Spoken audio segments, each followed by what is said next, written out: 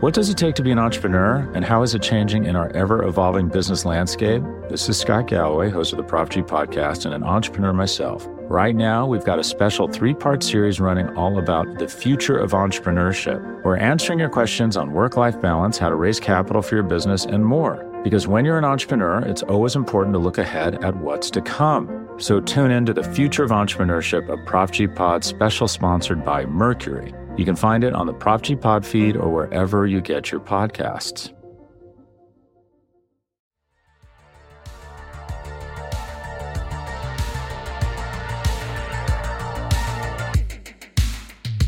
The SB Nation NFL show is on the clock, and we welcome you to our second episode of NFL Draft-specific coverage. I'm your host, Michael Kist, and today we have a banger for you. We will be joined by the great Danny Kelly of The Ringer. I'm going to throw the link in the description of the show because I'll tell you, few draft guides are built like Danny's, and I learn a ton from it every year. The layout is gorgeous. It's super user-friendly, so I highly recommend it. Of course, if you're new to the show here, smash the subscribe button. If you're enjoying the content, hit 5 stars in Apple Podcasts. Leave a written review. We've got you covered all offseason, not only with the draft, but with free agency and all the other top headlines and storylines in the NFL. But regardless, thank you for joining us today, and we're going to get right into it. This is my chat with Danny Kelly. We're talking top 10 non-QB prospects. So guys from other positions that could go in that range at the top of the draft, what we love about them, what we're not so sure about. We're going to deal with some different stacks with some different positions. So there's going to be a lot of different positions and players discussed here. So let's go to that talk right now. Danny, welcome into the SB Nation NFL show. How you doing, brother? I am doing excellent. How are you doing? I'm doing well. It's good to see your face again. Last time we too. saw each other, Mobile, Alabama for the Senior Bowl a couple years back. Wasn't able to make the trek this year. Hopefully I get to see you next year, man. Such a fun event. And the Combine this year. Do you usually go to the Combine? Yeah. The Combine, it should be going on right now, right? So that's kind of depressing to think about. But yeah, man, I cannot wait to go back to Mobile next year. Hopefully the world is back to normal. I'm assuming it'll be back to normal by then, and we can, go to, what is it? What's the bar that everybody goes to called again? I can't even remember. Vaughn's or something? Veets. Yeah. Veets is definitely the bar to go to there, and hopefully we can share some drinks next year. And I think this, talking about the draft because of COVID and everything like that, everything is so different. And just like an off the cuff question here, like, is this like the hardest draft to evaluate? Because I feel like we have less information about this class than any other class in decades, really, because of everything that's going on. I think it is. It's so hard to, in a normal class, I mean, there's always going to be a ton of variability and like a wide range of outcomes for any of these players. But when you have like the at least baseline stuff, or how big, like how tall, how much they weigh, right, how fast they can run, generally speaking, that kind of stuff, it gives you sort of this foundation to build upon. It's not something that you should take as gospel or the most important thing necessarily, but it just helps to give context. And I think not having that context this year it just makes everything way more difficult. I think there's going to be a much broader range of like where these guys are going to go. There's going to be more surprises. There's going to be more, quote, surprising falls from players, I would assume. And there probably be more 2 or 3 guys in the first round that everyone's like, what? You know what I mean? Like, I was not expecting that. So, I think that's kind of like how this changes this year. So it's going to be fun. It's going to be interesting. Yeah, and there's a lack of box checking, right? Like, I want to know the arm length of a guy. I want to know if I'm concerned about a edge rusher's ability to corner. I want to know the 3 cone. Like, there are certain things I want to know about prospects and not be concerned about. And you don't have that this year. And even if you do, like their pro days or whatever, like, do you trust those numbers? Right. How much do you trust those numbers? How much do different schools skew those numbers? But we'll get into all that. And Danny, as I mentioned at the top of the show in the intro, the focus for today is getting an idea of these non-quarterback players that could find themselves selected very highly in the draft, or guys that you may love in that area despite the consensus. But first, how does the Seahawks trading Russell Wilson change the quarterback landscape in the draft? Damn it, man. Yeah, that'll be interesting. I think I texted somebody the other day. I was like, Well, at this point, I'm so kind of sick of hearing everything about the Seahawks every offseason is just like a drama fest with this team. I've called it a circus for years now. Yeah. And at this point, I've just resigned myself to whatever happens is going to be interesting. And I was telling one of my buddies to get ready for like the Tavares Jackson era part 2. Whoever the guy is going to be a quarterback, Pete Carroll, just doesn't give a shit. Just put somebody in there, and see how that goes. But yeah, so to be honest, though, I don't think he's going to get traded.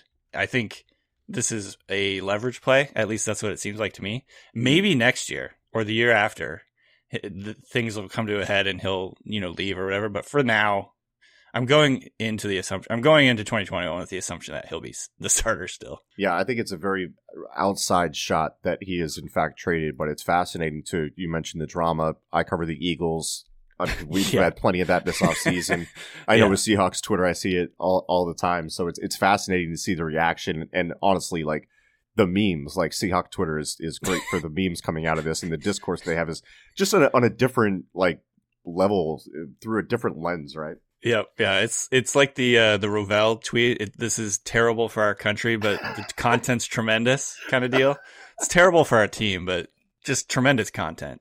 Yeah. So I'll take it. So let's get into the draft talk. Like I said, top 10 non-QBs. And look, as an Eagles fan, as I mentioned, I have no room to judge anybody for the QB drama, so we'll move past that. I'll do it anyway. It's not my fault. But speaking of the Eagles, there are 2 guys right away that I know that you like and that are probably going very high. And I also see them mocked to the Eagles and inside the top 10 all the time. Mm-hmm. Let's start with Kyle Pitts out of Florida. And Danny, I'll pitch a softball out on this one to you. But why should a tight end like Pitts be considered in that top 5, top 10 area? Because he's a receiver. Yeah. You know what I mean? I mean, he is going to, it depends on what the teams think. I've seen several reports or whatever you want to call them, tweets, rumors that teams have him ranked highly on their boards as a receiver. There's several teams out there that see him as a receiver. Now, does that mean he's going to be a receiver at the NFL level? I don't know. I think he'll probably play tight end. It's kind of like the Chase Claypool argument last year, but like on steroids, you know what I mean? Like people are like, oh, he's going to just transfer. He's going to be a tight end. And then he ended up just being a receiver like he was. So I'm guessing Pitts will end up being a tight end in the NFL. But what the discussion really tells you is that this guy has special movement skills. He's special with the ball in the air. Very good route runner. And this is hyperbole, but he almost kind of the way he moves sort of reminds you a little bit of like Calvin Johnson. Calvin Johnson was such a unicorn, so I'm not going to say that. But what about Pitts, like Darren Waller? Would you put it on that level? Yeah, that's actually who I have comped to him, and I think Waller. I think people are anchoring to the idea that Waller is not as good. Like it took him a while to get going in the NFL. He was a later round pick. There's all these things kind of working against Waller's perception or reputation as an elite player. I think Waller is an elite player in the NFL. And I mean, last year he led all tight ends in contested catches. I think that's Pitt's game too. It is very good at the catch point. He's a dominant sort of a catch point bully type guy, very good in the red zone. I was watching Kyle Trask the other day and Pitts I just was like, having so much fun watching Pitt. It was like, I don't really care so much about Trask. I was just like, Pitts is awesome, man. Yeah. It was like a reconfirmation because I watched Pitts early in the process and did like my rank, and then kind of going back, I'm like, okay, I got to move this guy up. He's like so freaking good. Yeah. So, he to me is I guess you could call him kind of a hybrid between like a receiver and a tight end, but I do think he has the talent that would make him worth being taken in the top 10. It's a different discussion than previous, like for instance Hawkinson. I think a lot of people were saying, oh, you can take Hawkinson in the top 10 because he can contribute so much in the run game too. This is a totally different discussion. You're getting this guy to be a touchdown scorer, a third down converter, and a huge part of your offense. So like I think there are arguments for taking in the top 10, even though I'm totally aware of all the sort of, I would say maybe bad picks in when tight ends have gone in the top 10 before. Yeah. You mentioned Waller and his trek. I mean, he was a wide receiver at Georgia Tech. You're not exactly getting a whole lot of development there as far as that goes. You got like one route, you're working the flex bone offense and all that stuff. So if you tell me and Waller too, like he plays a lot in line, and I think Pitts can play in line. I think he can do tight end things. I know with the Eagles, like when Zach Ertz wasn't the best blocker, they just have him on simple stuff. It's, inside zone with the split flow action and all that stuff. Just don't ask him to do too much. And I think you can live with him there. But then what he does as a receiver, I think, can be really special. I think he could be a big mismatch piece, and that's really the attractive part about his game. It's going to sound like I'm only asking about Eagles targets here, but they're picking at 6, so there's a reason for that based in the framework of this show. There's a receiver out there that could help a lot of teams in that area. He seems like the clear wide receiver 1, and he's LSU wide receiver Jamar Chase. Danny, this class of wideouts has the potential to be just as special as last year's. Why is Chase just seemingly clearly at the front of that charge? Yeah, for me, it's sort of his overall skill set and the fact that I don't have very many concerns. I think the one concern people are maybe having with him, which doesn't bother me so much, is the lack of like elite speed or the ability to separate, I guess. But like, to me, do you have those concerns about DeAndre Hopkins? Do you have those concerns about Devontae Adams? CeeDee Lamb? Yeah, exactly. The same deal. To me, it's like he's so skilled at separating late in his routes, getting open at the subtle stuff that you see from the best receivers in the NFL, where you're never really open. There's like a cliche, you're never really open in the NFL. Right. That's not true necessarily, but I do think like he has the ability to separate late. He has incredible acceleration. He might not be fast necessarily like a 4.4 guy, but he accelerates really fast. He's sudden. And when I found out, like, I watched him before I kind of dug into his measurables. When I found out he was 6 foot, I was like, what? Yeah, that doesn't make any sense to me. He plays big in my mind. And so there's, I guess, the overall top end speed and the overall size would be the two concerns for me, but I'm not really concerned about either of those. I think he plays so physical. He's like the alpha type guy, a quote wide receiver 1, a go-to guy. And I think he's going to be, an early success in the NFL. The other thing to keep in mind for context is like this dude, obviously the LSU offense was awesome and maybe elevated some stats for some of the guys on that team. But I mean, you look at what Justin Jefferson did this year. This guy Jamar Chase he led the country in touchdowns and yards on the same team as Justin Jefferson. Like, this guy was incredibly, incredibly good too. Arguably better than Jefferson was in 2019. And so I think he's got really good upside, and his skill set, I think, works in the NFL. You know what I mean? He's big, physical, not going to back down, good at the catch point. And honestly, he's good deep. Like, people are saying he's not like an elite, take the top off of a defense type guy. And I think that's probably fair. But at the same time, he can get deep. I want to say per PFF, he had more 20-plus yard receptions than anyone in the country last year, or in 2019. So it's not like he's worthless down the field either. So, yeah, I like him. I comped him to Devontae Adams just because of his sort of suddenness in the short area and his ability to win at the catch point. I wouldn't say he's necessarily at that level of route running quite yet, but I think he has that ability. So I love Chase. I think he's pretty much the clear wide receiver 1 in this class. With LSU holding its pro day, I believe it's March 31st, if I'm not mistaken, is what they just announced. Let's just say he was running at the combine. At what point with Chase, because you're not necessarily concerned about like the deep ball and everything like that. Like CeeDee Lamb, I mentioned him because there was kind of the same debate around him. Like, nobody knows what he does exactly special, but he just does it and it's special. You know what I mean? Yeah. Like, CeeDee Lamb ran like a 4.51. Are you expecting the same from Chase? And at what point do you go, like if you get to the 4.6 area, you're like, I might have to, really bump him down? That was my first. That's exactly what came to my mind. If he runs like a 4.6 at his pro day, then I'm like, okay, maybe I'm like really missing something, right? Yeah, something like maybe something's going on there. I wouldn't say I'd probably drop him down a lot, but in the history, the 4.5s in the history of the NFL, 4.5 guys are superstars all the time. Yep. 4.6 guys, it's rarer. So you have to say, is this guy an outlier? Jarvis Landry ran in the 4.6s, and he just, he wins in different ways, but he's, that's something that you have to kind of take into account. So I'm guessing he'll run in the 4.5s, and everyone will, and everyone will probably just be like, yeah, okay, that makes sense. That's like pretty much what we were expecting. So we'll see. Let's keep it with wide receivers because this is a lot of people's wide receiver too, and he's a household name given that he's won the Heisman. Alabama wideout Devonta Smith. I think we all get that he's a playmaker and he's exciting, but there's a concern with his size. Can you elaborate on the pros and cons with his game there? Yeah, so I mean I think it's kind of what I just said. It's like if you're expecting Smith to have him this high, and I do in my rankings, I'm expecting him to be an outlier in the NFL, which is always kind of you're always betting a little bit that these guys are gonna, succeed in the NFL. Like a lot of first round picks fail, all that stuff. There's already some risk there. Yeah. And then when you add in the fact that he's listed, I got him at 172. Maybe he might even be skinnier than that, like 165, right. 160. When you look at that, it's rare for guys that size, that rail thin sort of structure, the frame, to succeed or at least put up big numbers in the NFL. It's just a rare thing. So you have to say, does this guy have the skill set to be an outlier and go against the grain in terms of what we've seen historically? And I do think he does, like, for whatever reason. And you said it, he's just like a playmaker. The dude just makes plays.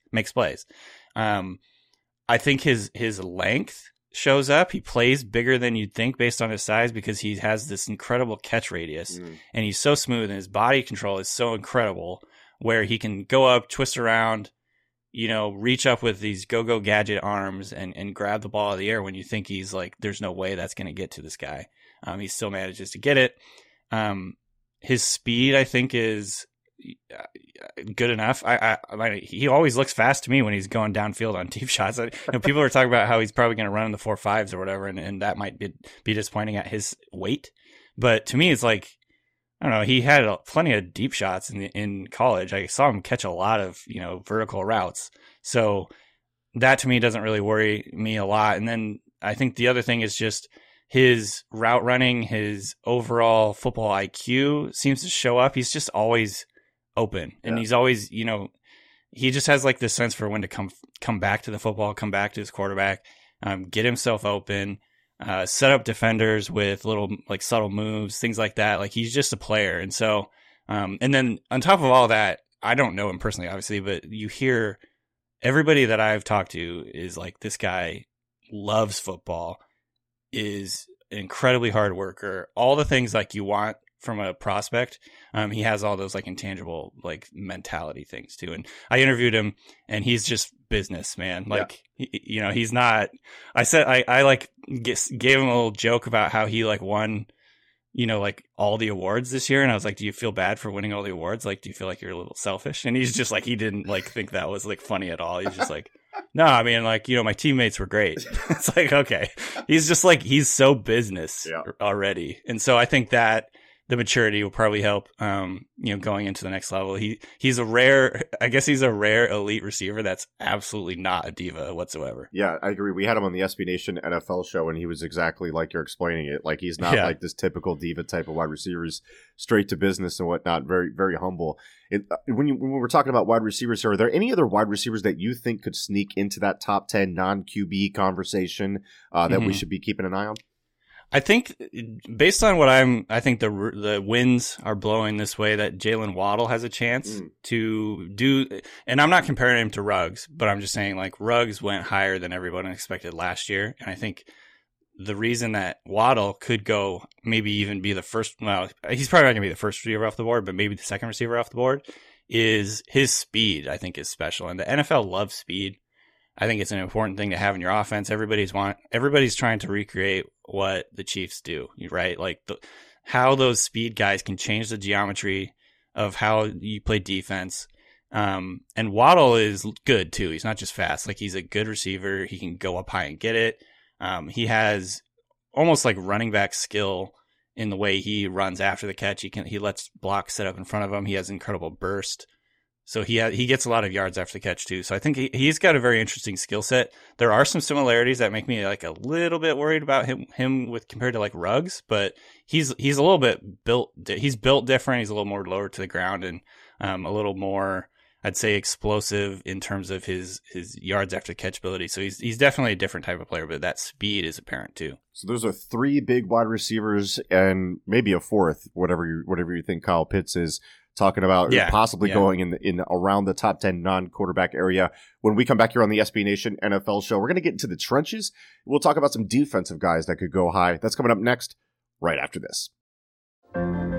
What does it take to be an entrepreneur, and how is it changing in our ever-evolving business landscape? This is Scott Galloway, host of the Prop G podcast and an entrepreneur myself. Right now, we've got a special 3-part series running all about the future of entrepreneurship. We're answering your questions on work-life balance, how to raise capital for your business, and more. Because when you're an entrepreneur, it's always important to look ahead at what's to come. So tune in to the Future of Entrepreneurship, a Prop G pod special sponsored by Mercury. You can find it on the Prop G Pod feed or wherever you get your podcasts. We're back here on the SB Nation NFL show. Michael Kist here with Danny Kelly of The Ringer. Remember, check out his draft guide. It's super, super fun. I love the layout and everything like that. Danny, so we're talking about possible top 10 non-QBs. Let's get into the trenches here, and I'll set it up to you this way. We're talking about 2 players at the top of this offensive tackle class. And help me with the pronunciation here. The guy from Oregon. I went to look it up today. I didn't have my headphones on me. Is it? I'm going to try it. Penei Sewell. That works. I actually don't know. I was always just thinking it was Penei Sewell, but it's Sewell. Is it Sewell? I'm asking you. The way you said it sounds better. Let's go with that one, since that's the one in your head. There's also, and this is much easier to pronounce, Rashawn Slater of Northwestern. Yep. What's the fine line that separates them, if there is one there? So I think they're a little bit different styles. Like Sewell is, I would say, a little bit more like a beefy, burly, power type player. You know, like if we're comparing the two, and then Slater's a little more athletic. Not finesse, because that's not the right word, but if he's just like a technical type blocker, I would say. And when I watched Slater, I was surprised how much I liked him, I guess. Like, I thought, Sewell has this reputation as this generational prospect, and he's absolutely good. Like, what he's done, he's so consistent. Got the body size, the feet, basically everything that goes together, and that's why he was able to be so like dominant as like an 18-year-old kid, and why everybody's so excited about him. But at the same time, when I watched Slater, I was like, man, this guy is incredibly good. He's just so smooth and athletic. The way he moves, it's like easy movement skills, and I can see why. I think there's been a few analysts that have Slater over Sewell. Yeah. And so I can actually see, I don't think that's like a hot take to me in my mind. I think, obviously Sewell has the reputation and has for a couple of years now been like the chosen one, sort of like the Trevor Lawrence thing, where he's like, this guy's been a top 5 pick for a couple of years now. And so it's hard to overcome. It's hard to like put a guy over that, but I can see why people have Slater higher, just because I don't personally. I have Slater just one spot. I basically grouped them together more or less, saying like both of these guys are studs. But I can see why you'd go Slater, just because his foot quickness, his athleticism, his body control, all that stuff is very, very good. You can see it, and he's very consistent too. Yeah, there's a thing in the draft community where it's like everyone gets crowned after like their freshman or sophomore year, and like that's the guy, and then all of a sudden someone comes out of nowhere and was like, maybe he's not the guy, and everyone's like, whoa, what do you mean? And like everyone goes back, and then they start to change their mind, and the takes come out and everything like that. You got to figure out what's genuine. It's the stock market, man. Right. It's like the stock market. Exactly. It's ADP, but for draft picks. Yeah. Let's flip sides to the defensive side. There's another duo that stacks really tightly, and I know this is a fluid board, and things change and likely will change. You'll have updates to your board, but there's a duo that I think is going to stay pretty high and pretty tight throughout this process at the linebacker position, and they'll both probably stiff around the top 10 non-QB area. That's linebackers. Who are the 2 top linebackers there for you?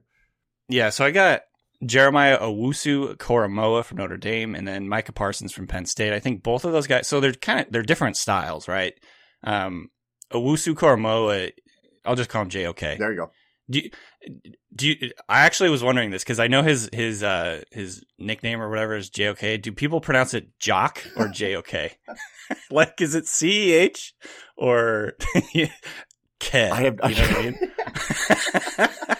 I'm assuming it's KOH. Yeah. I'm just JOK. Sorry, Jock. Anyways, so JOK. He is a little bit of a hybrid type player. He plays sort of over the slot, overhang, kind of all over the formation. He is, to me, the most exciting electric player to watch in this draft. Like his tape is so fun because he just flies around. He's an elite athlete. I believe he was on the freaks list this last year, just like lifting wise, explosion wise, jumping, everything. He is just a ball of explosiveness. And so he's really fun to watch. I think if you get him on the right, it's sort of, it's the hybrid thing is kind of hard to predict in the NFL because like a lot of times if these guys go the wrong team or a team that just wants to use these guys in a traditional manner, then all the hype is like, why did people hype this guy up? Yeah. You know what I mean? It's like Simmons last year, who, I think he showed out well in the second half of the year, but I don't know. It's one of those things where I could end up feeling like I probably missed on this guy, but at the same time, watching Koromoa, he is just all over the field. The things he does, the speed he plays with, the closing speed that he has, the tackling, and he's good in coverage. So I think he has all the skill set to really excel. I actually comped him to Jamal Adams, who's obviously a safety, but the way that Adams is like a safety slash a safety rusher, a safety rusher or something, or like backer or something like that. And so that's kind of the same vein. I see this guy, the Koromoa. I think he could be the type of guy who, in a defense that wants to use him creatively, maybe this doesn't happen as a rookie, but as second year, third year, as he starts the game slows down and all that stuff, can be that type of playmaker all over the defense. So I think he's really, really fun. Now, he's honestly maybe my favorite player, just like bottom line in this class. And so we'll see how that goes. But there is some risk there with sort of his fit in the NFL and his ability to take on blocks, all that stuff. But at the end of the day, he's just really fun to watch. And then Parsons is similar vein, just like freakishly good athlete, ascending player who has the skill set to be, a multiple use type guy. In fact, he's pretty good as a little bit of like an edge rusher. There's some similarities there as both of these guys have that skill set to be used kind of all over the formation. So I think most people have Parsons as their linebacker one, and I can understand that, but I just really liked Koromoa, and I just think he's so exciting to watch. Yeah, and it's hard to project those guys, right? Like Davion Taylor was a guy that was selected by the Eagles, and he like pretty much only played overhang, and when he got into the box, you were like, this guy has no idea what he's looking at when it comes to run fits, and you know what I mean? Like different keys, so that's the tough part, is projecting him to that area. How well 100%. Will they acclimate to that? Let's get to the top cornerbacks here, because we run into yet another stack. We've got Alabama cornerback Patrick Surtain II, and then Virginia Tech quarterback Caleb Farley. Who do you think has the edge there, and why? These are tough. I think overall, I don't know how you feel about this, but cornerbacks to me are very difficult to project and to scout just in general, because a lot of the times these guys are going to a different scheme in the NFL where they're asked to do different things. And maybe their skill set doesn't perfectly fit that. Obviously, the speed and the physicality of the NFL is a little bit different. But I think, to me, Surtain, is that, how do you pronounce that? Surtain or Surtain? Patrick Surtain, I believe it is. Surtain. Yeah, his father played, and I think it's Surtain in my head. Yeah. Okay. So, anyways, Surtain, to me, he's just got like the whole skill set, length, good speed, long arms, reactive athleticism, all that stuff, size. He's 6'2", 205, I think he's listed at. So he's got like the ability to play press, all that stuff. But at the same time, man, Caleb Farley is just so quick. I think Farley is quicker, more athletic, a little more comfortable in, flipping his hips, moving around, all that stuff. So I think both of these guys have really, really good traits, I'll put it that way. And it's just, to me, it's so hard to predict what corners are going to do in the NFL. You know what I mean? It's just, I think scouting wise, quarterbacks and corners are difficult to predict. But I do think for both of these guys, I looked at their athleticism, their ability, like their fluid athleticism, their ability to change directions, their length. I think their length shows up on tape, both of these guys. And so, like, to me, that's kind of like what put them over the edge and I have them kind of like in the same range. So I think they're both like the top corners in this class, but it's close. Yeah, and you mentioned how important scheme fit is because you look at the example that the last draft taught us. Jeffrey Okudah goes to the Detroit Lions. The scheme doesn't fit him at all, and he looks terrible. And he was like a surefire thing. And then you have Jalen Johnson, who goes to the Chicago Bears, and it's a perfect scheme for him. And he thrives, and he looks like the better quarterback. Ultimately, I think Okudah is going to be the better quarterback. But scheme matters so much for these guys, and it is a difficult for sure. Position to project. Who other than Jock, who you mentioned before, who has been the most fun you've had evaluating a prospect this year? If I'm watching 20 day 3 prospects in a week, and I'm just getting tired of the Dane Brugler-ish grind. Who has the fun tape that I need to go watch for a palate cleanser from really any round, dealer's choice? Oh man, this is a good question. So a couple guys come to mind. I'm going to say, my first impression was say Elijah Moore from Mississippi, but I don't think his tape is like what you said, super, super fun. Mm-hmm. So I'm going to go with Michael Carter from North Carolina, who I think he's twitchy. When I watch him play, his movement, his explosion, his ability to change direction, and his highlight reel is pretty fun. He's just kind of, he's all over the place. He's a little bit smaller. And I think that's going to be the concern is this guy big enough to be a foundational back? Probably not. He did a rotation with Javonte Williams, who's also, by the way, insanely fun to watch. He's potentially maybe even more fun to watch than Carter because he just breaks a ton of tackles, but different style because Carter is very explosive. He's got juice.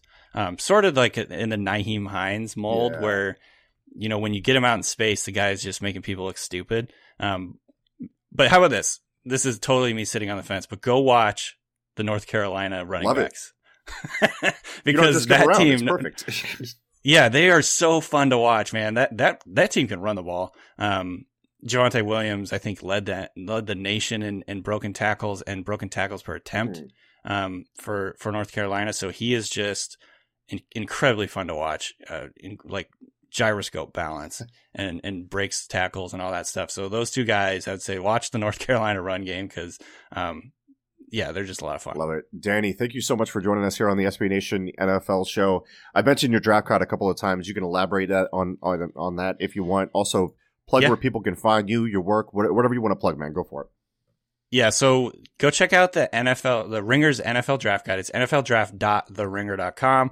We're doing a big update next week. So on Monday of next week, the guide will be up to 50 players, and you got all the scouting reports, shades of. I do my best to make player comps, even those are pretty impossible to do without pissing people off. So go check that out. I do mock drafts every couple of weeks with those, and then you can check out the Ringer Fantasy Football Show, which I host along with a couple guys, and then we do that once a week. And then I'm also doing a show with Danny Heifetz from the Ringer on Fridays, which is called the Big Board Show, and that's on the Ringer NFL feed. And we're going to be doing that through the draft, where we talk everything about draft in the run up to the draft. So yeah, that'll be fun. Give them an example of one of the comps that you make in your guide. What's your favorite one? Because I love these. So I'd say the one that I've gotten the most reaction from is comp Zach Wilson to Baker Mayfield meets Henry Rowan Gardner, who if you're not old like me, that is the kid in The Rookie of the Year, that movie where he breaks his arm and all of a sudden he can throw 90 miles an hour or 100 miles an hour or whatever. Yeah. The reason I did that, Zach Wilson looks like he's about 16 years old, but he's got this elastic arm that can make throws from every angle. So people seem to enjoy that one. But yeah, I wouldn't say that's necessarily the norm. They're all not they're not all goofy, 90s movie, whatever references. Give me more of that. Give me all of that, Danny. Yeah. Give them what the people want. I really appreciate you stopping by, Danny. Thank you, man. No problem.